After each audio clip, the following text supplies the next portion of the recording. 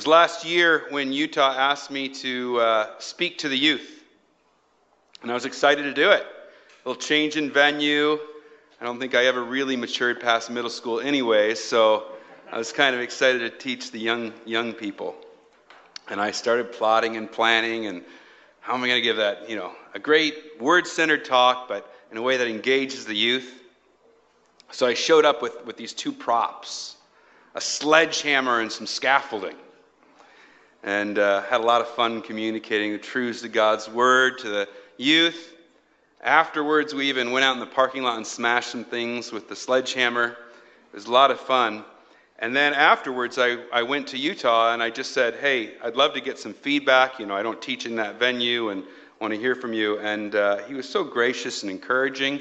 But he said, now, James, one of the things that I'm trying to get after when I teach the youth is I want what I do to as closely as possible resemble what happens typically in a service, a worship service. Because I want to be preparing them to be part of a regular worship service. In other words, cut the props. And I love that. That was so encouraging to me. And I love that Utah is the youth pastor for 4 of my children right now, and next year 5 of my children. But I'm not totally cured. So in this message, I'm going to use 2 props. I'm going to give you 2 things, Utah, but just to honor you, so you're not totally disenchanted with me, we'll keep them metaphorical props, so I'm not actually going to have a prop. And here are the 2 things I want to give you. One is a pair of glasses that will serve you well as a pastor, and the other is a road sign that will serve you well as a pastor. Here's why I've decided to give you these 2 things. It's because they are 2 of the main things that I think Jesus gives his disciples in the Gospel of Matthew. In many ways, Matthew's Gospel is a discipleship handbook.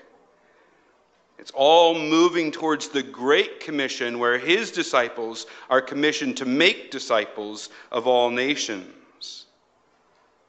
And so Matthew has ordered that gospel and chosen what he wants to include to emphasize the things Jesus did to teach his disciples, so that when he sends them out to make disciples of all nations and baptize and teach, they know what Jesus has said for them. That's what Matthew wants for them.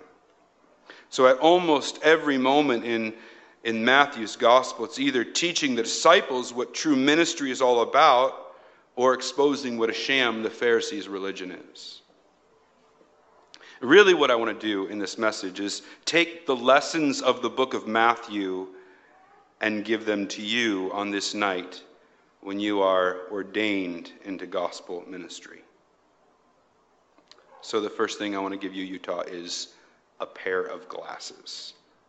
But not ordinary glasses. These are X-ray glasses. Because our eyes tend to only see what's on the surface.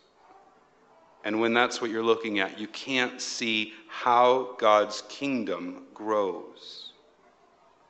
Jesus wanted his disciples to know the nature of how his kingdom grew.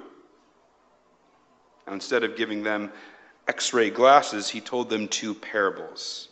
And I want you to listen to them, even though they'll be familiar to you. They're from chapter 13. 13 and verse 31. He put another parable before them, saying, the kingdom of heaven is like a grain of mustard seed that a man took and sowed in his field. It's the smallest of all seeds. But when it's grown, it's larger than all the garden plants and becomes a tree, so that the birds of the air come and make nests in its branches. He told them another parable.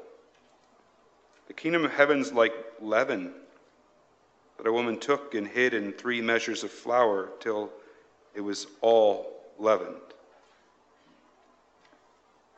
We're so inclined to measure kingdom growth by bigger numbers or greater influence, bigger budgets, taller buildings, and the like. But Jesus is teaching that his kingdom grows in hidden and unseen ways, like leaven working through dough. It's doing something even though you can't see it doing anything. And, he says, in God's kingdom, often what's small and unnoticed is what proves to be the biggest and most important, like that tiny mustard seed that grows to the largest of garden plants. So, Utah, I call on you to put on X-ray glasses. You will have time when your ministry balloons and all is going well. The kids in your youth ministry love you. The parents love you. All the community kids wants to come. Or perhaps you're a senior pastor of a popular church in town or a rapidly growing church.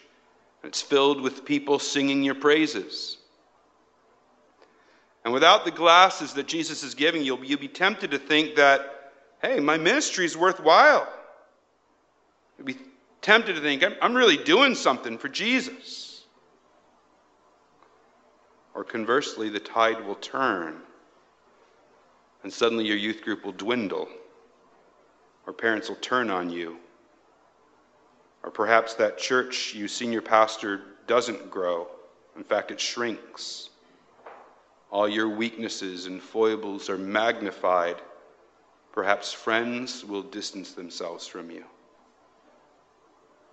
And without these glasses, you'll be tempted to think that your ministry is a failure, that you're not accomplishing anything for Jesus, that yours is a failed ministry. So keep putting the X-ray glasses on. When we faithfully sow the word and love people, when we pray earnestly and fulfill the call God's placed on our life, God will allow his kingdom to grow in hidden and unexpected ways. What you think is growth may not be, but there is growth happening all along. That's why the glasses are so important. They blind you to what you think matters and open your eyes to what's really happening. That's my first prop, my first gift to you. And the second is a road sign. Imagine one of those old signs that when you sitting there, when you come to a fork in the road, pointing two different directions and labeling each direction for you. Because in Matthew's gospel, Jesus holds forth for his disciples two drastically different models for ministry. Remember, I said much of what he's doing is exposing the sham of the Pharisees' religion. So one path he holds out to them is the path of faithful, rewarded service. And the other path, it's marked by pitfalls and dangers. And if you are to be a useful servant of Christ, Utah, you must know the difference between these two paths. So I want you to listen to how Jesus describes the genuine, the faithful path of kingdom service, starting in chapter 10, verses 16 to 26. He tells them, "Behold, I'm sending you out as sheep in the midst of wolves. So be wise as serpents and innocent as doves. Beware of men, for they'll deliver you over to courts and flog you in their synagogues. You'll be dragged before governors and kings for my sake, to bear witness before them and the Gentiles. When they deliver you over, do not be anxious how you are to speak or what you're to say. For what you're to say will be given to you in that hour. For it's not you who speak, but the Spirit of your Father speaking through you. Brother will deliver brother over to death, and the father his child, and children will rise against parents and have them put to death. And you will be hated by all for my name's sake. But the one who endures to the end will be saved. When they persecute you in one town, flee to the next. For truly I say to you, you will not have gone through all the towns of Israel before the Son of Man comes. A disciple is not above his teacher, nor a servant above his master. It is enough for the disciple to be like his teacher, and the servant like his master. They called the master of the house Beelzebul. How much more will they malign those of his household? And then listen to what Jesus says a little later in chapter 16, verses 24 and 25.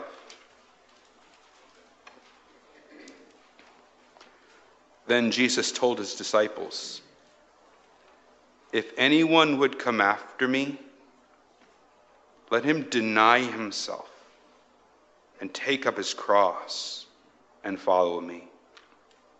For whoever would save his life will lose it.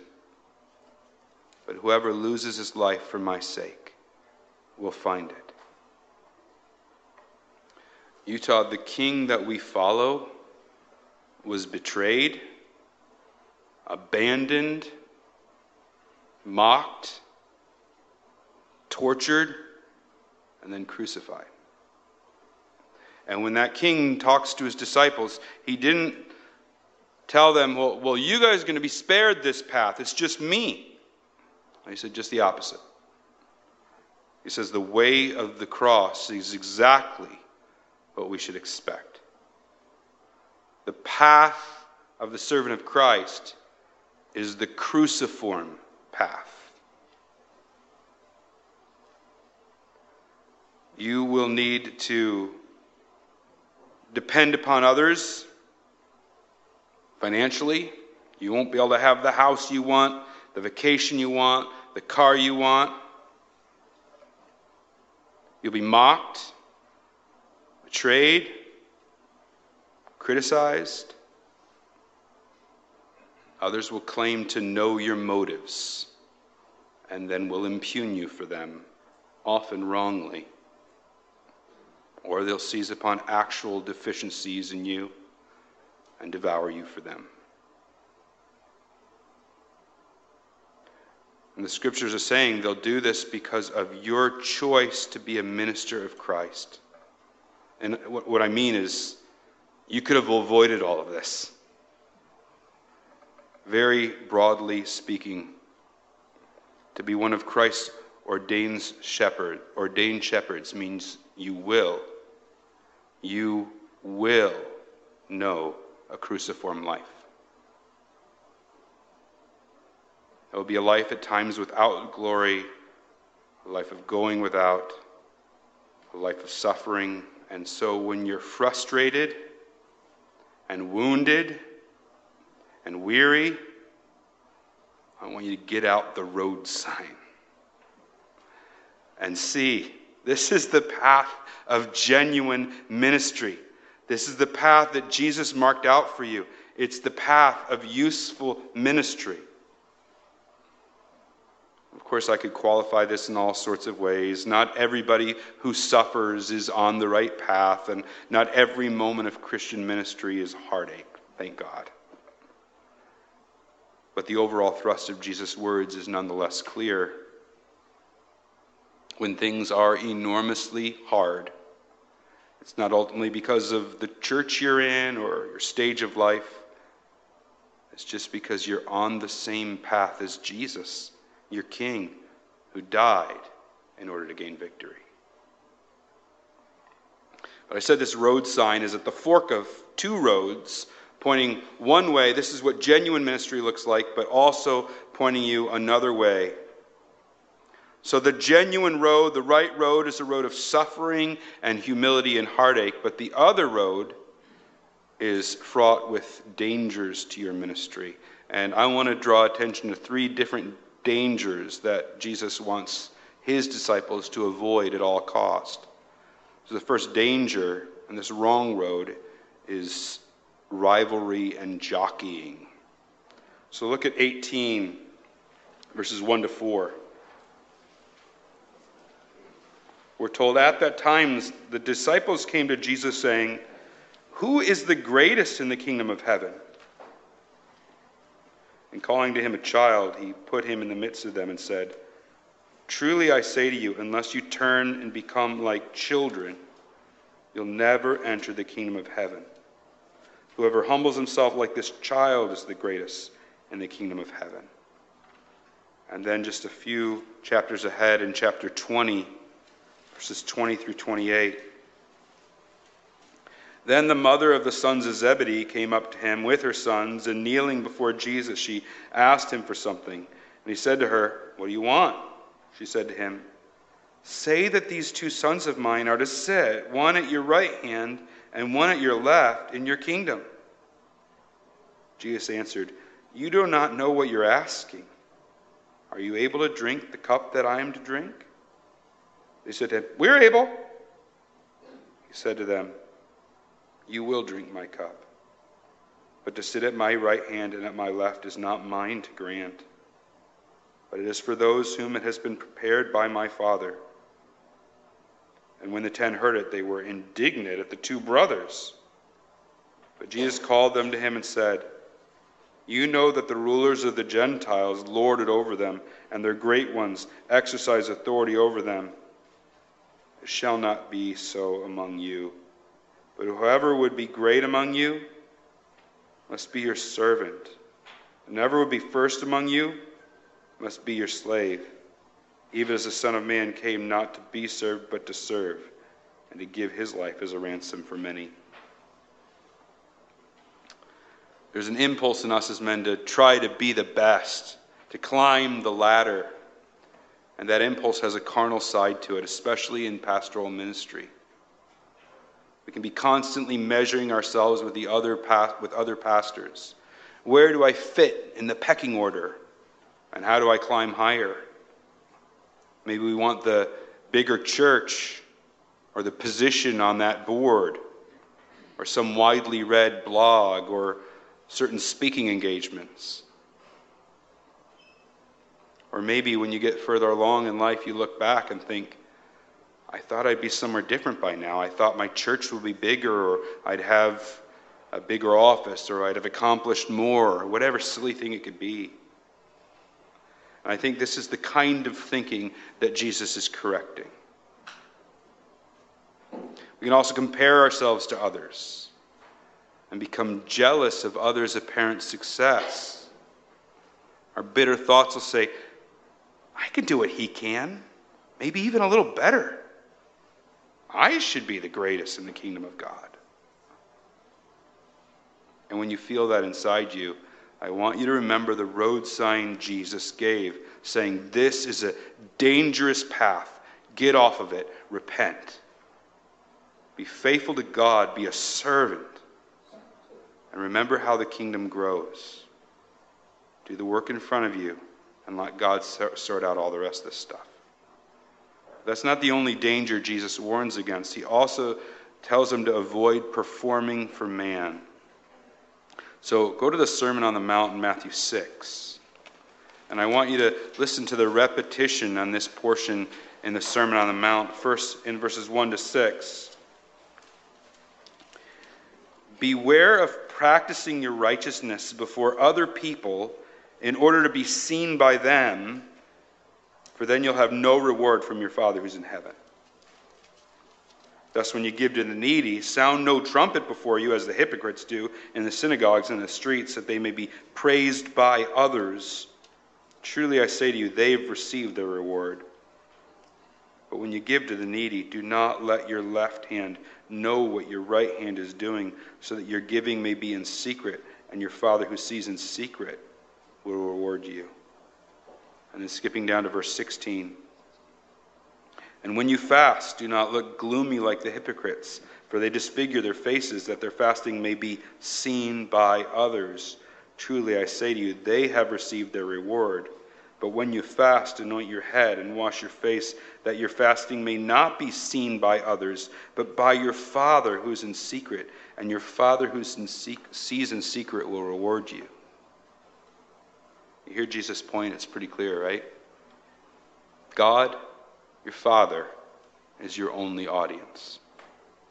Don't do your religious work for the approval, praise, and reward of man. But here's the problem. The praise of man is so much more immediate and tangible. So it feels so gratifying. It feels good to have people say good things about us. We like to be liked. But as soon as we lose a sense that we are Christ's ministers who operate for His praise and His eyes only, we're in a dangerous place.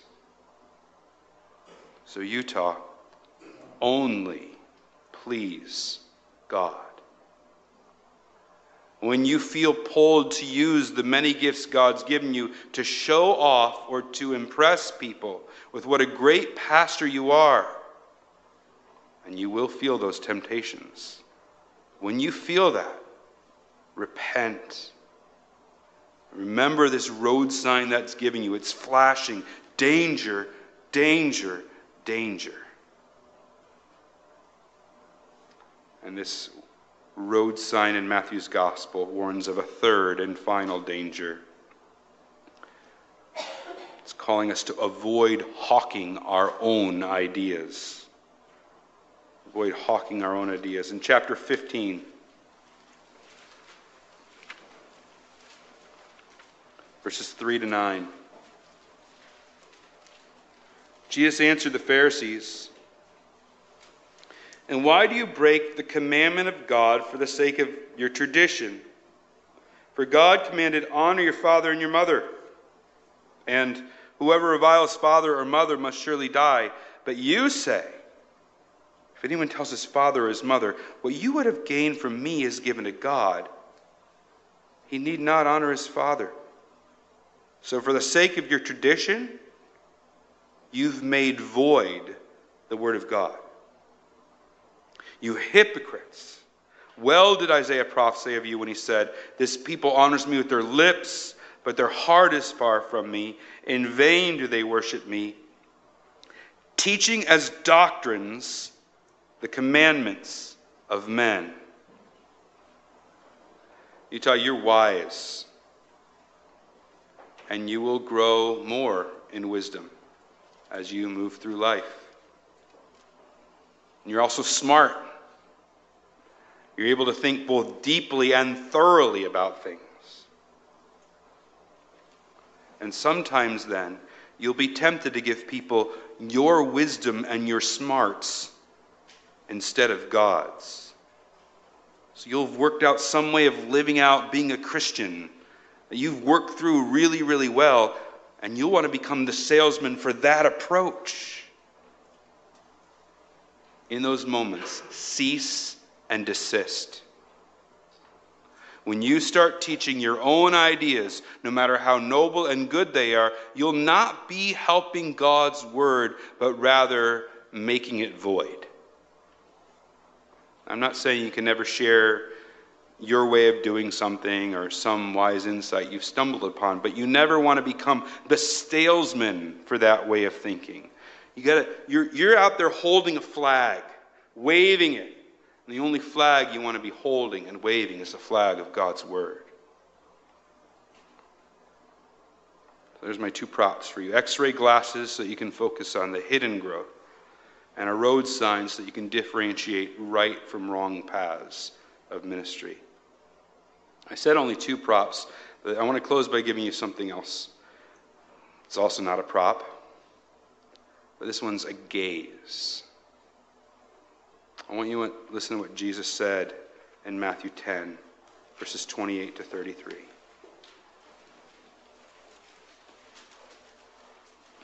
He tells his disciples, "Do not fear those who kill the body, but cannot kill the soul.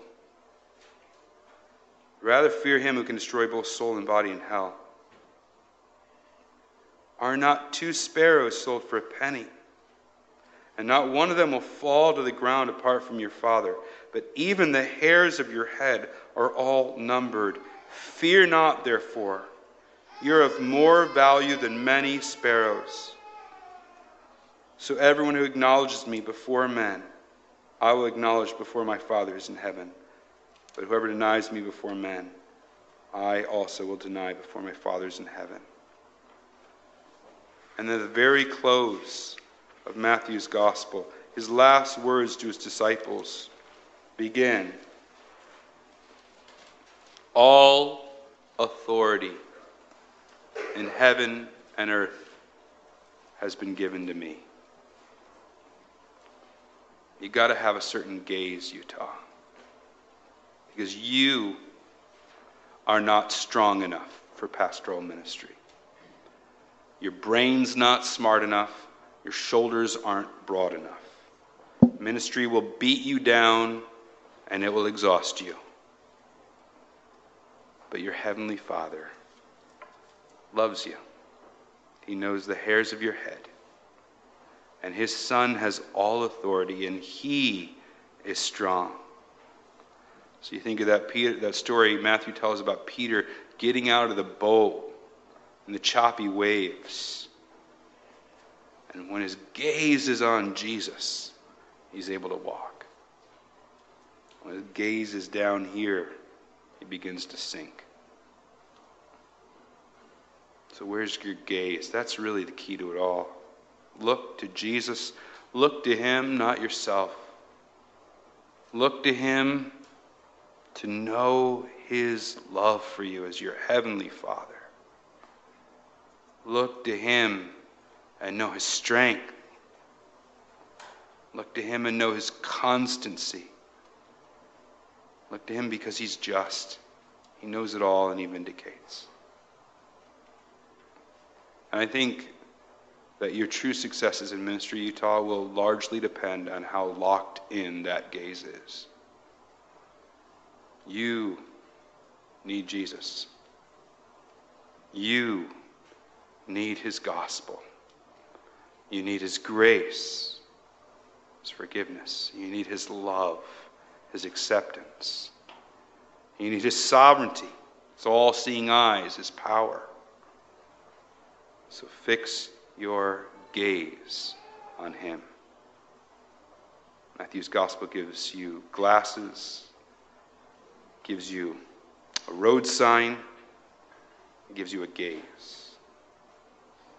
So go and make disciples in the strength that Jesus provides.